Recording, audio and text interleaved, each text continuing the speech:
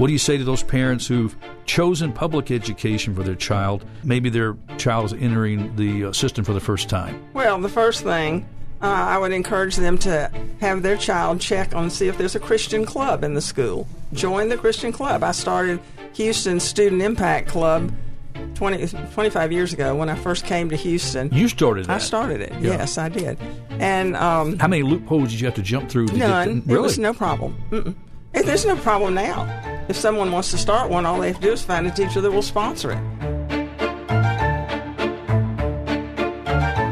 This is Education in the Mid-South, a special feature on Mid-South Viewpoint each Tuesday through the month of August. We're going to provide insight into current educational issues to help parents as they train up their child in the Lord. Welcome to the show. I'm Byron Tyler.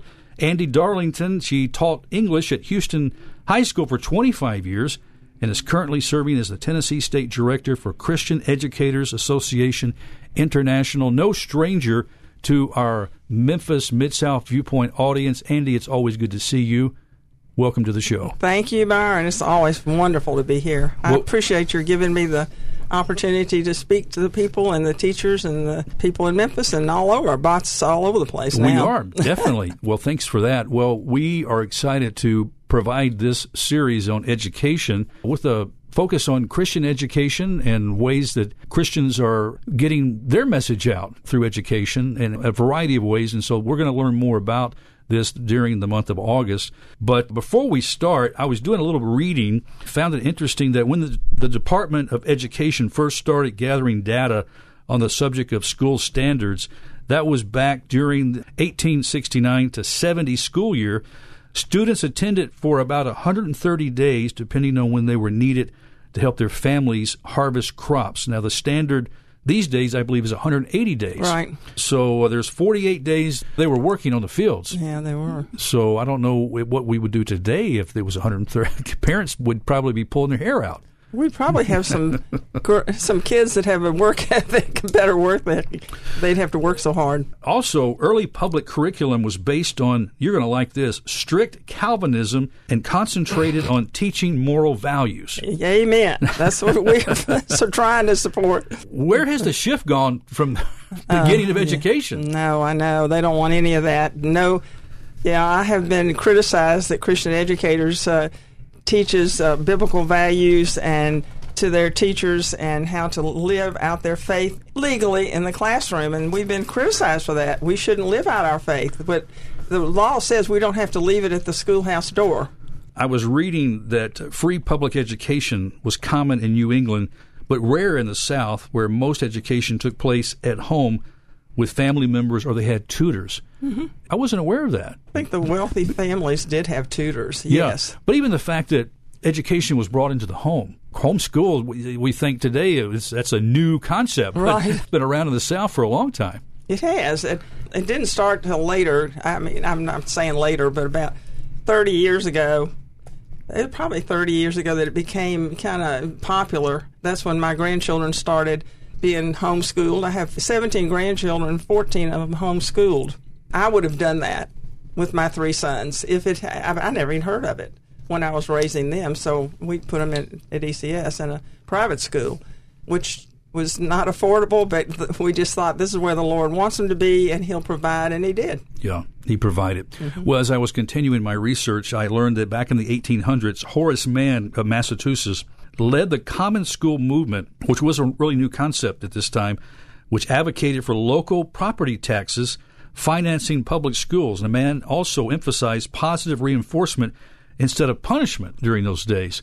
I know that's always been an issue in public education, to provide discipline. It's interesting how some of the same type of questions or thoughts of the day have been around a long time when it comes to instructing children. I really believe when we took spanking out of the schools, it was bad. You can't let kids get away, not be punished, not suffer the consequences of their actions, because when they get out in the real world, they think they're going to expect the same treatment, and that's not true. Got to be a real clarification. We're not talking about beating or abuse. There is a proper way that discipline through spanking can be done. Listen, it happened to me more than once, you know. Oh, no, I went to public school, and I can tell you, I remember I remember Coach Newt, and I remember his spanking. I remember Coach Fishburne. Yeah, it's always the coaches that got to do the spankings. I don't know why that is. Coach Fishburne was called the Black Beauty. Everybody feared the Black Beauty. That was his paddle, you know. What did you do? Well, nothing big, but, you know, you got called up for something, and you got to go and get a spanking, you know. I don't think they spank girls. I don't think so. There's a proper place, a proper time. Again, we're not here to talk about that, but it is an interesting aspect, and we see how values have changed because having a sense of discipline is something important for young people to have in their lives. Well, you are the Tennessee director for Christian Educators Association International, and we've talked about this in the past, but for this purpose and the program here, what's your organization all about? Equipping, empowering, and encouraging teachers. That's what we do. Teaching Christian teachers how to live out their faith in the classroom legally. There are a lot of freedoms that teachers have, but people don't know that, and they're scared to say anything, the Christian teachers, that afraid they're going to get in trouble. But there are ways that you can exercise your faith. For instance, if you're in high school, it happens more often. Say you have a cross around your neck or something, and some child comes up and says, or a student, "What's the cross for?" You can tell them. Now, you can't preach a sermon, but you can tell them what it's for, what it stands for. We have some bracelets that we give to teachers, and it says Tetelestai. Tetelestai. You gave me one of those. Yes. I said, I'm sorry, I left it at home today. But I've been wearing that. Does anybody ask you what it means? I've had somebody to ask me, yes. Well, if they come up and say, "What does that mean?" you can say it means it is finished. And they'll say, "What is finished?" Say, "Jesus died on the cross. It's finished for your sins." AD 33 is also, I think, right, imprinted on there with Tetelestai. It is, yeah. And I have a lot of those. I've been giving them to teachers, and they're good because it stimulates a conversation. You do have some freedoms, and what we do at Christian Educators is try to make sure that those teachers have those freedoms. I had a school not long ago that wouldn't let the teachers pray in the building. And so I found out about it. I said, "No, you can pray in the building during non-instructional hours or before or after school." So I told the HR lady to give the principal information about teachers' religious rights that came from our website. So the principal said, "Okay, you can pray, but you'll have to come at 7, and the kids don't come till 8:30. And we thought, "Why are you doing that?" She said, "Well, it says when kids aren't present." And they said, "No, that means if they're not in the room with them."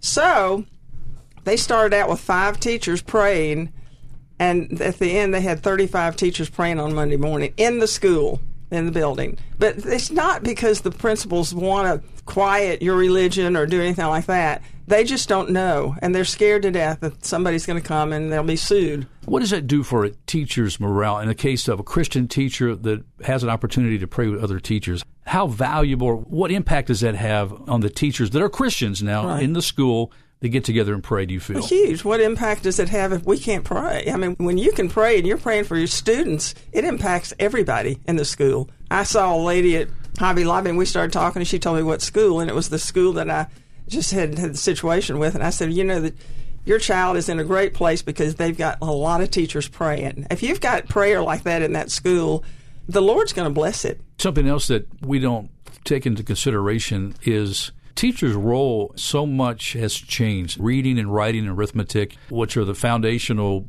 educational things you would think that students would come to school for, but students come to school with carrying so much baggage from home. Their home lives are so messed up in so many cases, and teachers often are becoming counselors, trying to help their kids when they're dealing with maybe an alcoholic dad or, you know, a mom that's never at home. I mean, there's all kinds of issues, maybe missing a meal, coming to school on an empty stomach because there's no food in the house. So many variables now in the classroom that play into getting educated. I would think that that is a weight on a teacher when they're seeing so many students with so many different problems. That's very hard. And I say, "Why can't you teach those kids?" They said, "Because they're not there. They're not. They've had so much to deal with that they're really, their mind's not even there. It's not in the classroom." But that's all. You know, we have to deal with the home situation, and the schools are doing a great job of sending food home for kids on the weekend. That they'll have food on the weekends. They're giving them breakfast. They're giving them lunch. They get a snack in the afternoon. So if they're in the public schools, they're getting food. And if teachers find out that they need something they're wonderful. I mean, the schools are really doing the best they can do to try to help without going into the home and saying, you know, you need to go to jail, you're drinking, or doing anything in the home. I think they're doing the best job they can. Well, really. As you mentioned, Christian teachers are challenged more than ever to keep their faith out of the classroom and are often forced to teach material that's contrary to a biblical worldview. Right. You mentioned that your organization is designed to equip, encourage, and empower teachers to live out their faith in school. When you've got these other obstacles that the teachers are facing, how difficult is that to be able to provide that encouragement? Well, it's difficult, but there are things that we can come in and help the teachers do. They can ask not to teach certain things that are totally opposed to their worldview. They can give them something else to do, and usually the principals will cooperate. Same thing with parents complaining of the literature. The Common Core literature is terrible. I mean, it's indoctrination. We would never have thought about teaching anything that some of the books that they're putting on their list.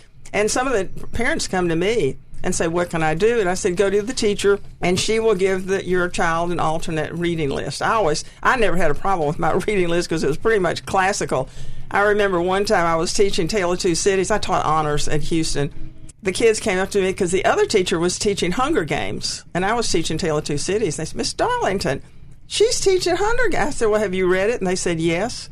I said, then why do I need to teach it? And I had so many, after they get in college, come back and say, thank you so much for teaching these things because it helped me so much, especially Tale of Two Cities. This one kid had to write something on someone who'd made a great sacrifice, and you couldn't find a bigger one besides Jesus. And I didn't think they probably could use the Bible. Well, they could have used the Bible. They could have used the Bible. Well, you mentioned Common Core. I was going to jump into that later, but why don't we just kind of tackle it for a second here? This is being pushed. Oh, it's been bought. Tennessee bought it. The new curriculum. Pearson publishers in England, from England, have been publishing all this stuff that everybody thought they got rid of. It's back, and Tennessee has bought them. The Tennessee new Secretary of Education wants charter schools. She wants to make all the schools in Tennessee charter schools. I think she did that in Texas. Don't know how long she stayed there, but that is her goal. And Common Core, the teachers can't even teach as far as the math is concerned. Give us outsiders like myself that don't understand what Common Core is. It covers everything. It's a curriculum that covers everything. It's embedded in everything. And the lack of information about our country and history and the math is, I can't even do it. It's ridiculous. Everything it's what they omit more than what they put in. And you ask young people questions like, who was George Washington, and you'd be surprised they don't even know. Well, you can take a microphone down here on Poplar Avenue and just ask people walking up and down the street basic questions about our American history, and they won't know it. The late shows do it all the time. I know. Yeah, and they don't know anything. That is so sad. And so you wonder why we have the problems we have with people talking about wanting socialism. That's what we need to have, and our education. We're going to take out anything that has anything to do with the Bible. And that is in classical literature, which they're not even teaching anymore, hardly. Classical literature, if you don't know Bible stories, there are allusions to those. I wanted to teach Bible as literature in our school. And can you do that? They're teaching Bible as history, which I thought they would oppose because that makes it true. And I thought Bible as literature would get through, but I said, the kids need to know these things. You ask them, the book might say he was a Goliath of a man. They don't know who Goliath was. And I think that's so important. I have the curriculum. I still have it, but they wanted to do it another way. Yeah. I saw something, too, now where names, he, she, there's a move now to change a lot of... it has to do with this gender identity, but our kids are being taught that it's not just he and she. They've created new names.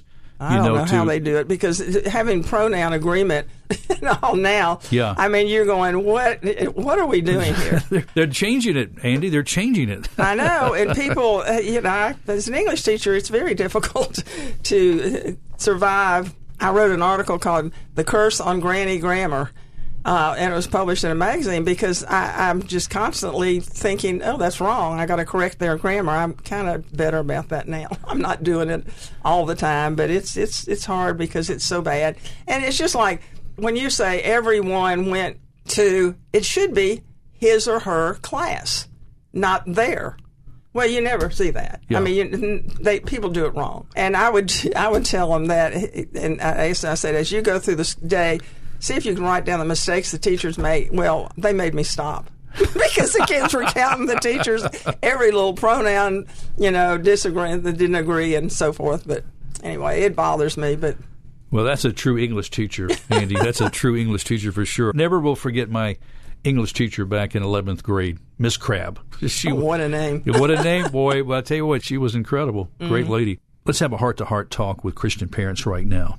What do you say to those parents who've chosen public education for their child? Maybe their child is entering the system for the first time. Well, the first thing, I would encourage them to have their child check on, see if there's a Christian club in the school. Join the Christian club. I started Houston Student Impact Club 25 years ago when I first came to Houston. You started that? I started it. Yeah. Yes, I did. And how many loopholes did you have to jump through? None. Really? It was no problem. There's no problem now. If someone wants to start one, all they have to do is find a teacher that will sponsor it. So I started it, and it's wonderful because the kids have that little oasis, that little time during the club time when you meet. The club time, and they would sing praises. We could have a speaker. We could pray together. It was great, and it's still there. I mean, there still have those opportunities. Of course, FCA, Fellowship of Christian Athletes, are great. Get your kid to do that. Of course, I also encourage the parents to join groups like Moms in Touch. They're a group from each school that pray for the children in that school. It's been quite a while, but I've talked about this program before. Now, usually what moms will get together and sometimes we'll be in a car right outside the school, maybe before they pick the kids up and praying for the school. And sometimes right before school, they'll march all around the school, praying around the school building, praying for the safety of the kids and all that. It's a wonderful thing for them to do. And, if the child wants a club and they don't have one, they can start one. That's no problem. I've never heard of it. If they stopped them, they'd have to come to me for Christian educators. I tell them, no, they can have a Christian club. Also, why is it so important for parents to know what their child is being taught, especially in elementary school? Some parents might think, well, the school's going to take care of them. They're not. I mean, the books that are coming out on this transgender, and they're starting with the very, very young, kindergarten and first grade. You have to be on the ball about that. And you can tell them, I don't want my child to hear that. I don't want, you can, but, when in high school, it's okay. They can take it out. They can go outside. But you have a little, kindergarten child, and you don't want to take him away from the group and say he's different or something. Yeah. So they sit there and they listen, and they believe what their teacher says. And it is frightening. It really is. And even if the Christian teachers say, I don't want to teach this, somebody's going to teach it.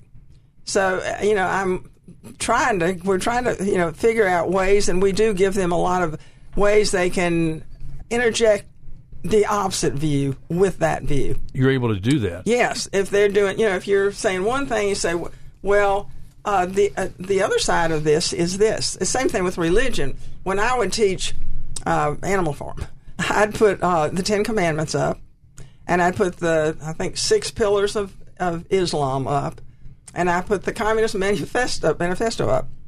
So I had all 3. As long as I had all 3, I was okay. And then I said, now, which one of these would you use if you wanted to start your own country? All of them said the Ten Commandments. Of course, they don't want those in the school anymore, You can't have them hanging anywhere, but I did have them as long as I had balance. Yeah. I remember, I told you this before, and so many of our listeners probably remember too, in public school right here in Memphis, Tennessee, having a class chaplain open up and read a Bible verse to have prayer. But right before we had a pledge of allegiance to the flag. I don't even know if students do that anymore. Well, they do. They do? Yeah, last time I heard they did. They have class chaplains? No, but they do say the pledge. They do say the pledge. Yeah. But they're trying to get in, what is under God. Yeah. They want to take that out. One nation under God. One nation under God. Yeah, take that and out. I kept saying, it says to the republic. I cannot stand this use of the word democracy. Now everybody calls us a democracy. We are not a democracy. We are a republic. We're a Republican government. And once we get in a democracy, well, that's why they want to take the Electoral College out. So it will be a democracy. Well, that's what's moving us toward a socialistic. It's horrible. Yeah. Okay, as you mentioned, you started that Christian club. Students have freedom to participate, to be part of that club or not. You know what we used to do? We used to have a teacher breakfast, and the kids would have their guitars. They would sing hymns. They would come in the library. We had a wonderful breakfast for the teachers, and all of them came. I don't think they'll let you do that anymore. It seems like there is just an incredible amount of pressure that's put on the teacher and the principals, too, of these schools. Yes, that's what we do, trying to alleviate some of that pressure for the teachers. They'll call me, and they're having such a difficult time. I mean, their job doesn't stop when the bell rings at 2:15 or 3 o'clock. They have to grade papers. They've got to prepare for the next day, lesson plans. The English teachers are grading papers. Let me tell you, I never went home without. So many teachers said I've never taken a paper home. I mean, English teachers, I think, ought to be paid more because with the grading we have to do is incredible. If you want them to write, and I did, and so. But I'm so proud of this. I never kept a paper more than one day. If it was a term paper, I would make it so it was on the weekend, and I could grade them on the weekend, and I would stagger them so all classes weren't doing it on the same weekend. I've got to get those papers back because that's a learning thing. Yeah. I mean, you have to learn by your mistakes. If you're not returning the papers to those kids, what do they know? They didn't do. What did they do wrong? Yeah. So I really, you can ask any of my students, and I return those papers the next day. You tell me oftentimes your phone is just blowing up because of your position with teachers. Just feeling the weight of their jobs. We used to have maybe four cases where we needed to get a lawyer a year. We now have 5 a day. 5 cases 5 a day where you have to have a lawyer involved. Where you have to have a lawyer. Oh my! I mean, it's terrible. I mean, we have something going on right now. I mean, this poor lawyer is working himself to death. But we have an in-house lawyer you can call 24/7. We also are tied in with Liberty Counsel at Liberty University. You can go online, ask your questions, and a lawyer will return your answer. And we have local lawyers.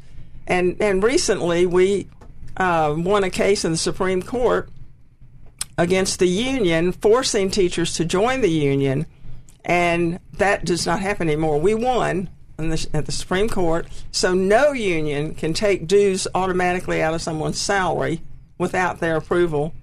And they can't force them to join the union anymore. I don't think that the union here in Memphis has gotten the message yet. How much time does a teacher have to decide whether or not they're going to join Christian Educators or the NEA? Well, they can do it any time during the year at all. So even if they've already joined the NEA, they can get out. They can get out. Yes, and also they used to say you only have a window at the end of May or at the beginning of the school. That's not true. There's some bill has been passed that they can't give you that time frame. They have to be able to get out any time. And they could anyway. I gave them 2 things. One, stop taking it out of my payroll, and the other, I resign. And that's all they had to do is turn it in.